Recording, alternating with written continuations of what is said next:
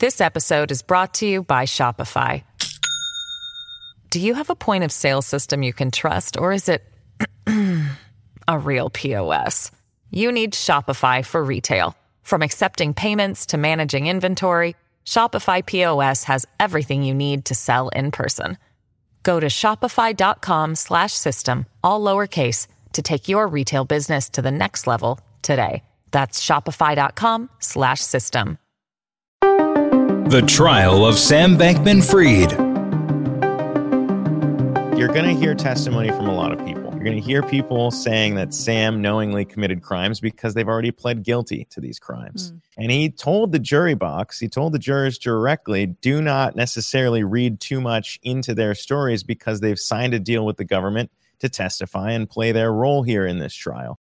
Welcome back to the trial of Sam Bankman-Fried. I'm your host, Kelly O'Grady from over at Fox Business. So we've entered week 2 of what may be the financial crimes trial of the century. And as always, we are here to break down every twist and turn for you. So just to get you up to speed, right? The prosecution, they're presenting their case. And thus far, we've heard from a victim, an investor, and a couple of people from Sam Bankman-Fried's inner circle. And it was kind of interesting. The government really started on a human note. They presented the jury with someone who had lost $100,000. Remember, though, the burden of proof here lies with the prosecution. And as much as this has played out in the court of public opinion, the jury needs to be convinced beyond a reasonable doubt that there was a failure to disclose necessary information and criminal intent on SBF's part. And so where the prosecution is going to really try and do that is in the testimony of a handful of cooperating witnesses, those who have been indicted for fraud but are testifying in exchange for leniency. So we heard from the first last week, Gary Wang. He's the co-founder of FTX and sister firm Alameda Research. And his testimony has really been explosive thus far. Not only has he refuted SBF's claims that he was uninvolved in Alameda's dealings, but he flat out admitted in the first few minutes of his testimony that he committed fraud and named SBF as a co-conspirator. Next up is going to be Caroline Ellison. She's the CEO of Alameda, SBF's ex-girlfriend. She's going to be the prosecution star witness and, interestingly enough, the defense's main source of blame. So who better to break it all down than someone who actually knows some of these players personally? I'm excited to welcome Zach Guzman.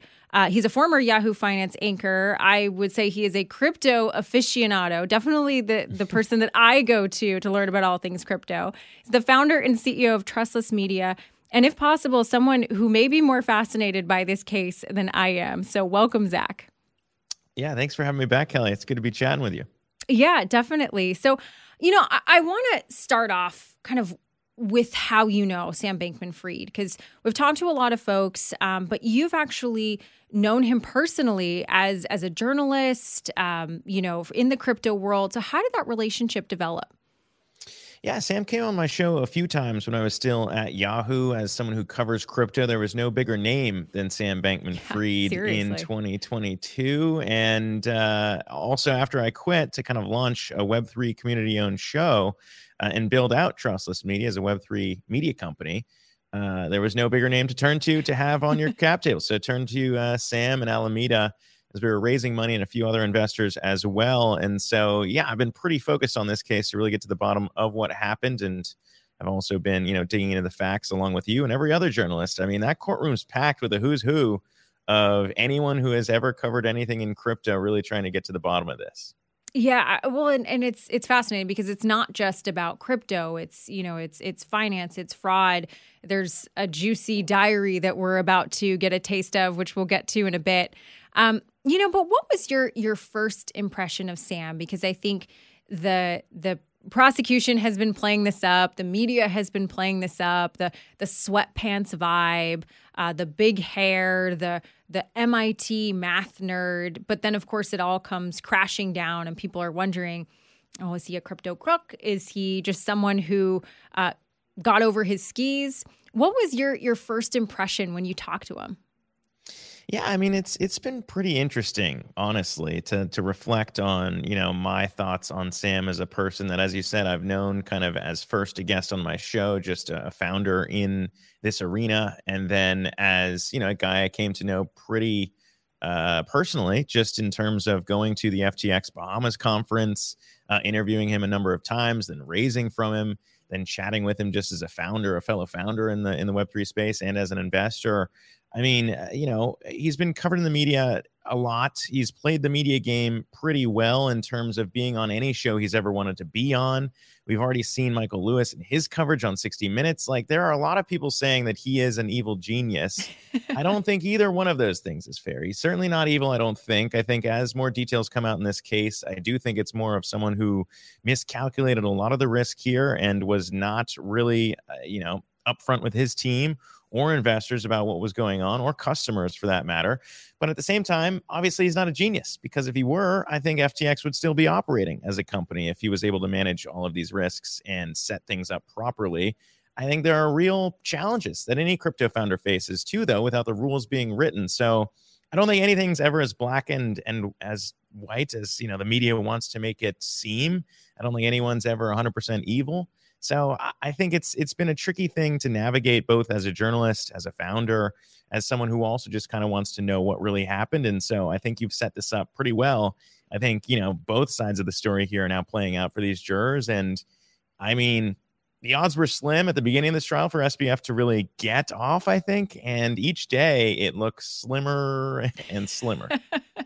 Well, the point that you bring up about the founder piece of it reminds me of a different fraud trial, the Elizabeth Holmes trial, fraud on investors. It's one that I covered as well. And there's that fine line, I'm sure as a founder too, where you need to convince people that you can make something work. And there's that line that you flirt with between getting someone hyped up and amped and willing to invest, as well as staying true to what you believe in, what the facts are. I mean, that feels like a moving target if I put myself in a founder's shoes. And I'm curious if that's a place where they go for that charge. Of course, there's fraud on investors, there's fraud on customers, there's a number of different, 7 in total. But that'll definitely be something I'm curious to see play out. But you mentioned the trial. So let's kind of dive into some of what we have heard there.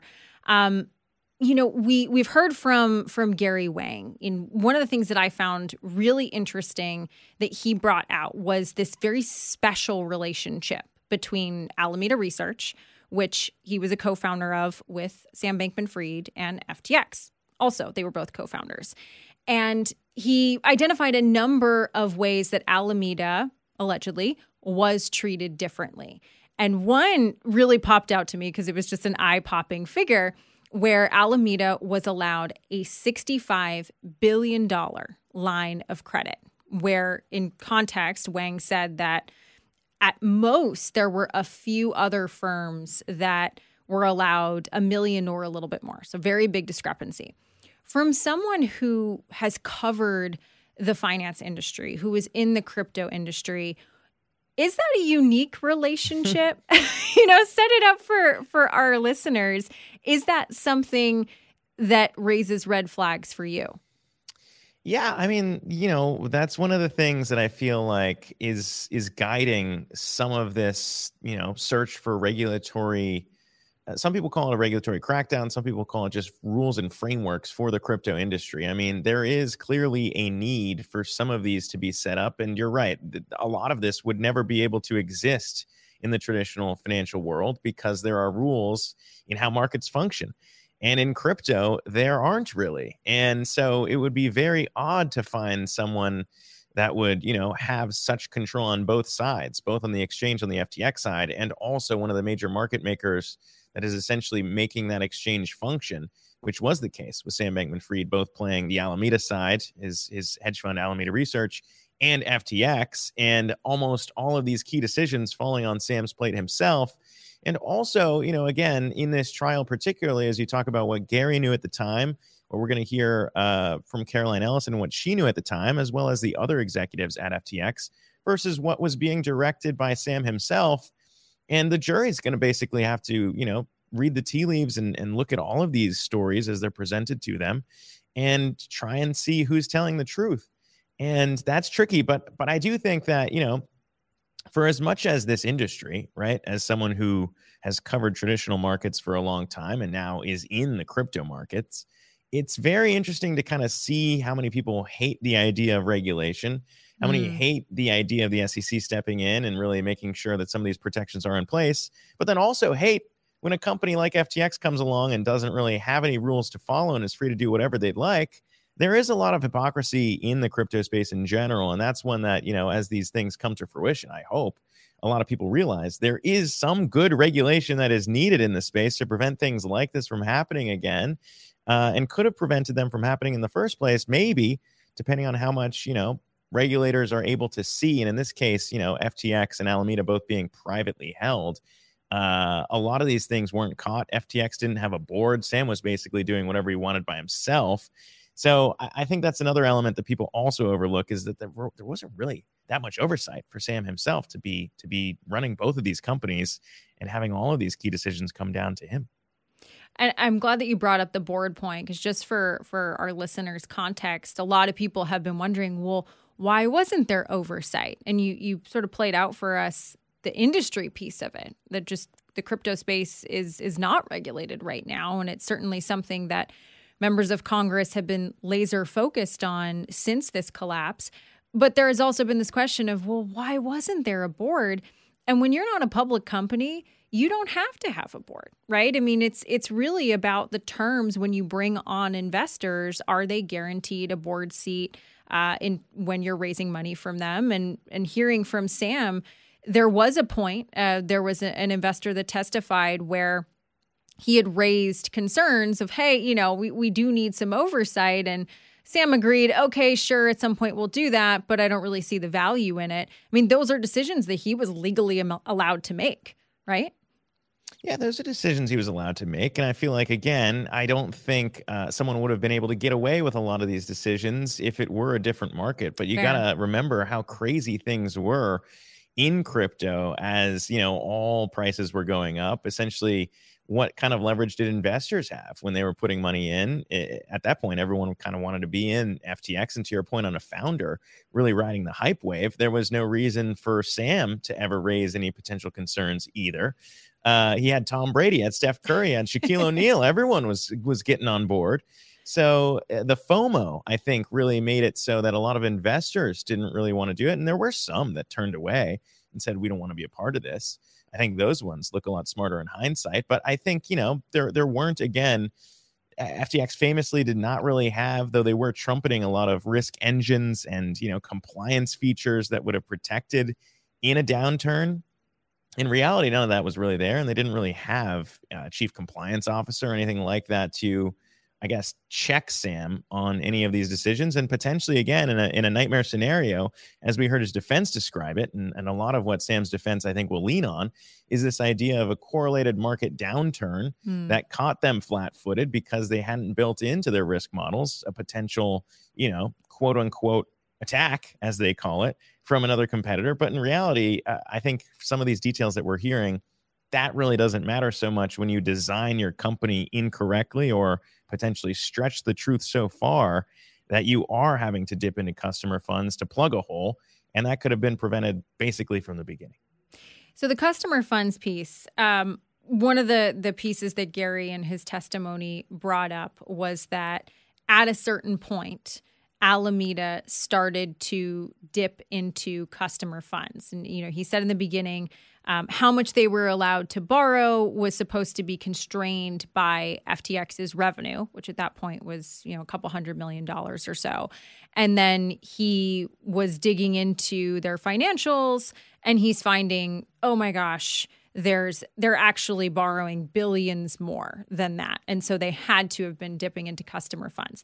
And there was one moment in the testimony where the prosecution's asking him about billions of dollars in loans that Alameda owed to their lenders. I think it was $11 billion.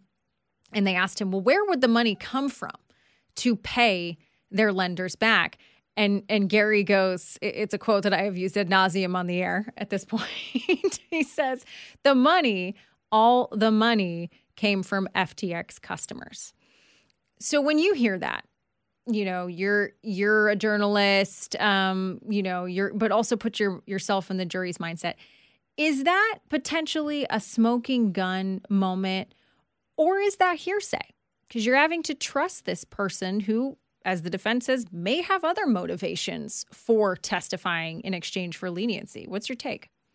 Yeah, I think that was kind of the key point that Sam's lead defense attorney, Mark Cohen, stressed in his opening statement, right? As the jury's in there, he says, look, you're going to hear testimony from a lot of people. You're going to hear people saying that Sam knowingly committed crimes because they've already pled guilty to these crimes. And he told the jury box, he told the jurors directly, do not necessarily read too much into their stories because they've signed a deal with the government to testify and play their role here in this trial. I thought that was pretty interesting because basically from the get-go, he's trying to do what any defense attorney would do, which is undermine the testimony, throw doubt on everything you're about to hear.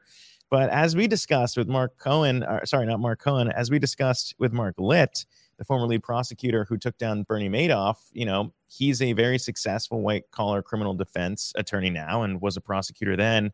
And he was basically outlining the playbook for Mark Cohen to follow, which is undermine those who are about to testify against your client.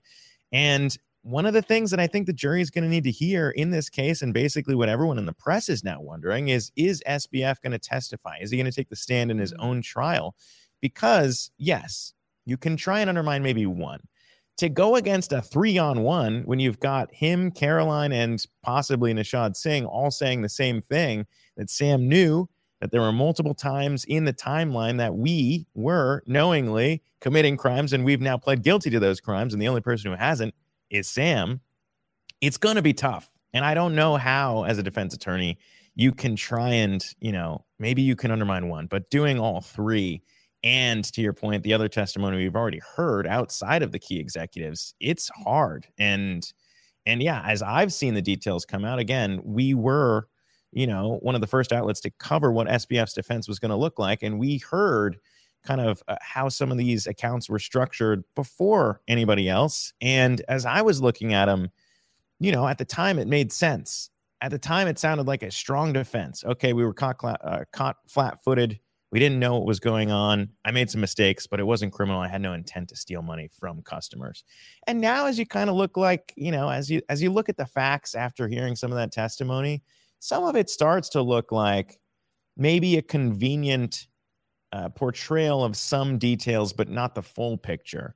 And obviously, that's why you have a trial. That's why you have jury members listen to all this to put together the full picture. And it's going to be on them. It's going to be on the 12 jurors in that box to say, this is the full picture, this is the full story. And early on, it's not going well for Sam. This episode is brought to you by Shopify.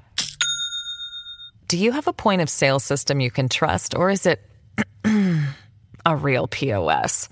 You need Shopify for retail. From accepting payments to managing inventory, Shopify POS has everything you need to sell in person.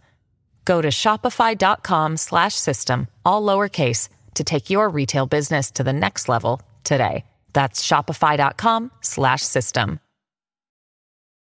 The 12 juror piece, right? They're going to be in a room. They're going to be going over everything they heard for maybe 6 weeks at that point.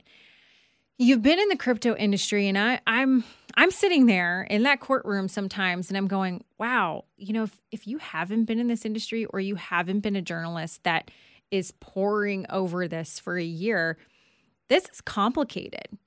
They're showing you spreadsheets. They're showing the jurors videos of how this all worked, the back end. They're trying to make it easy and simple and about the fraud. But there are moments where I'm looking at my notes and I'm seeing words that I didn't know a couple years ago before I started covering this space.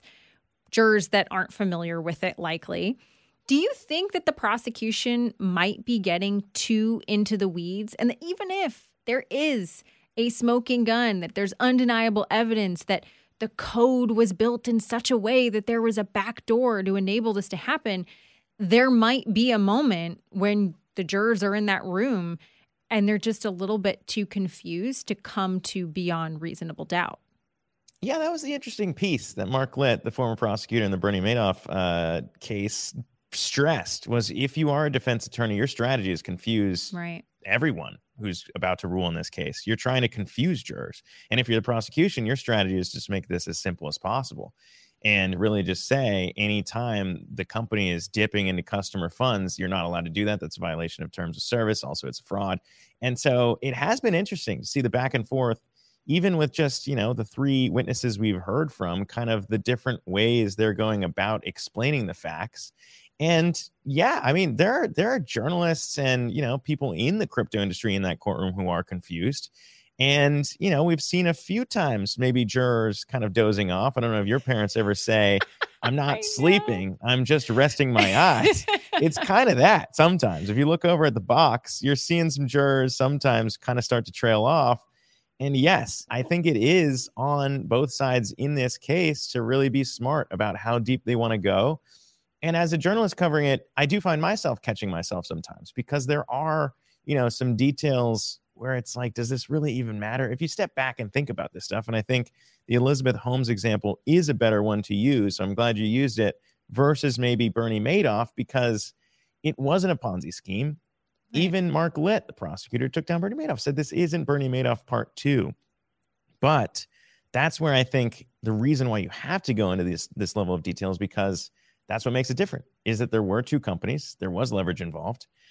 These might not be terms that people have heard of before when it comes to leverage and, spot trading and, margin calls, things like that.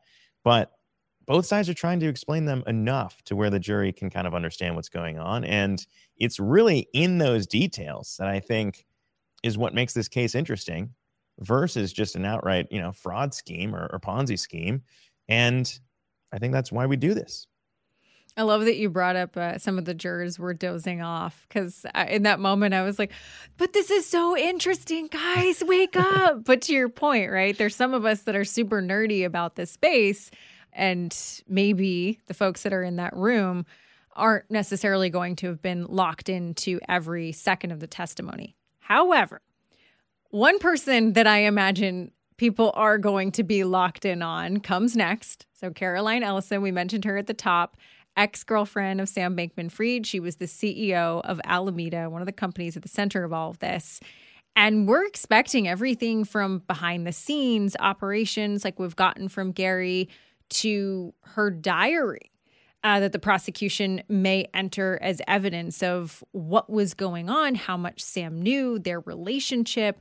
And a preview for us, what are you expecting her testimony to cover? Is it going to be juicy details of who Sam Bankman-Fried was as a person? Is it going to be the operations of it all?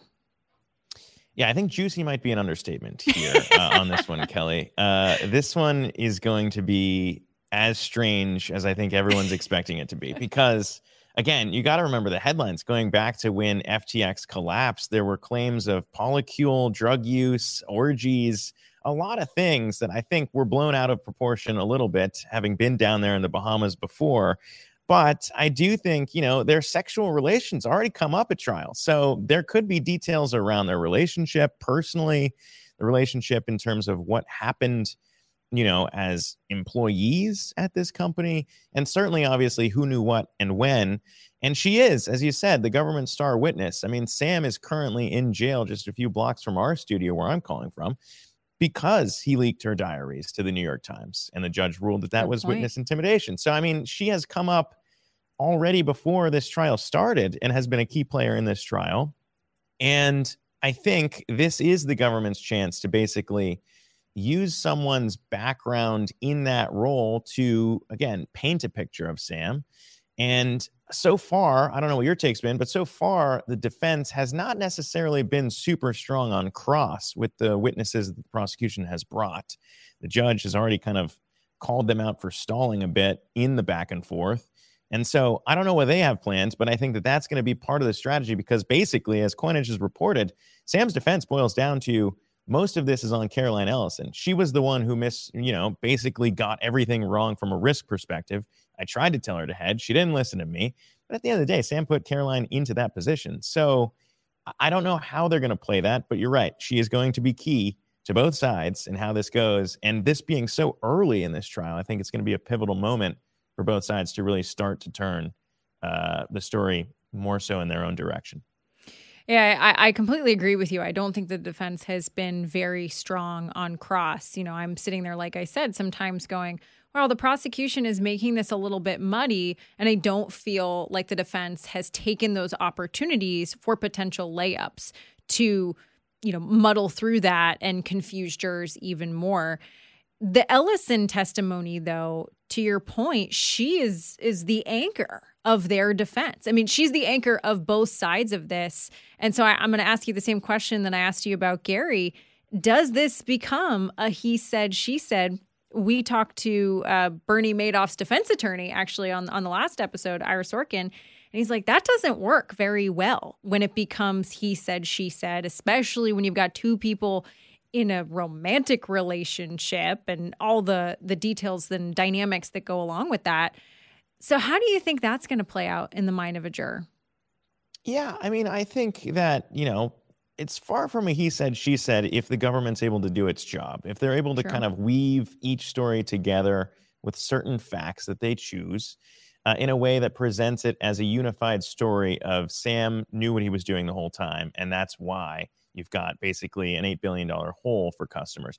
I do think it is also interesting, though, that certain pieces that the defense has tried to include here is also continuing to get blocked. I mean, we've seen them try and add things that paint Sam in a positive light, and almost unanimously across the board every time, Judge Kaplan says, no, that's not worth including in the trial. Yeah, well, Judge Kaplan seems to have made up his mind already, it seems. Yes. Yeah, he has not had a lot of room for any nonsense in the courtroom or any room for anything that isn't exactly directly related to the trial. But to answer your question, I do understand the risks there. And I do feel like that is, one area where this can really quickly get off the rails. And I think maybe that's why Judge Kaplan has ruled it so strictly, is that he wants everything to just stay very close to the 7 counts that are being discussed. And with Caroline Ellison's testimony, that can go off the rails easily in every direction you want to go. Mm-hmm. And so I do think that the onus is going to be on the defense to really take this opportunity. And clearly, I think they are going to, because if you think about what they've already done, like Sam's decision to leak Caroline Ellison's diaries to the New York Times, I think was a calculated one. Absolutely. Right? I think that was one that was, okay, can we start this process of maybe having people think about who knew what and who did what and who might be at fault for, the collapse of FTX. And it was pretty clear what I think he was trying to do with those journal entries that mostly pointed to even Caroline saying herself, I'm not sure if I'm the best person suited for this role. And so you've got basically undermining on all fronts. The defense trying to undermine their witnesses here. And also, I think Sam, even before the trial started, trying to undermine Caroline Ellison specifically. So I don't know which side the jury is going to go with on this one. Yeah, you bring up the point of that it was a very calculated risk to leak that. And I think, to your point earlier, his entire decision-making process throughout this, to be talking to many outlets of the media, including yourself. I think in the beginning, everyone's like, what is this guy doing? Everything that you're saying right now could be used by the prosecution in a court of law. And yet, the guy is not dumb. He went to MIT. He convinced investors, very storied investors, to pour money into this. And that brings me to this question of, do you think he will take the stand? It's a calculated risk. It might be necessary, to your point, to refute a number of different inner circle members saying, nope, fraud, nope, fraud. Yeah, no, we were doing bad things the whole time. And he seems to believe in that narrative that he's been able to build. What do you think? Are we going to see SBF take the stand? That sounds like a song from a Broadway musical, maybe Chicago. I won't break out into tune here, Kelly, but I will say I think that you are right. And I'll tell you why I think you're right. I think you're right that Sam's going to take the stand because of what we at Coinage, what I have seen as a crypto journalist covering the space. And it goes back to, one of the collapses that predates FTX's collapse. It was a $40 billion collapse. Do Kwon, the founder of Terra, also saw very much the same thing happen. He, his defense is, I got over my skis and was wrong about the calculations here and what happened. But his project collapsed because I think the same thing happened with SBF. He got too cocky. hubris, again, pride cometh before the fall situation of I can do no wrong. Look, I built this company in 2 years. In Sam's case, I'm the richest guy under 30 in the world. Like, look at who I am. I can do no wrong. And I think, it's the same thing when you put someone on the stand. Of course, it's, he's going to have counsel from his defense. They're going to say, maybe this is good, maybe this is bad. But I think if you think about what happened at FTX, I think that same thinking will lead him inevitably to take the stand because he's going to think I can do no wrong. Do I think that maybe FTX going down could change some of that? Potentially.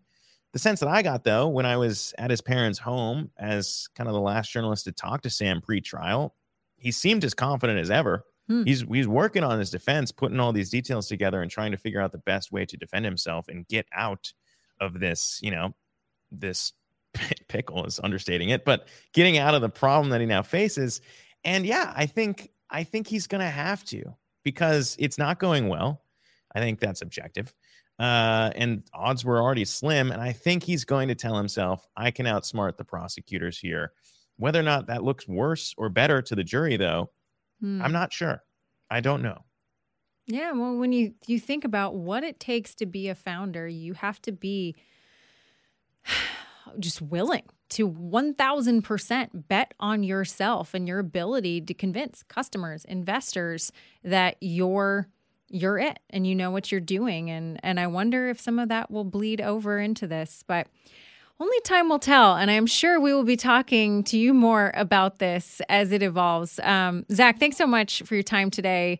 Such an interesting perspective from someone who knew SBF as the richest person under 30 years old to now. So thanks for joining us. Yeah, thanks so much for having me on, Kelly. I appreciate it.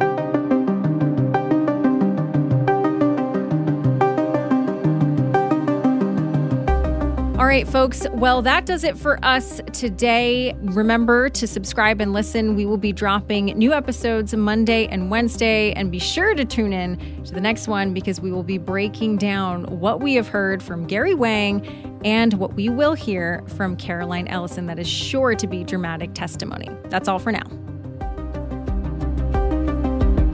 Listen ad-free with a Fox News Podcast Plus subscription on Apple Podcasts. And Amazon Prime members can listen to this show ad-free on the Amazon Music app.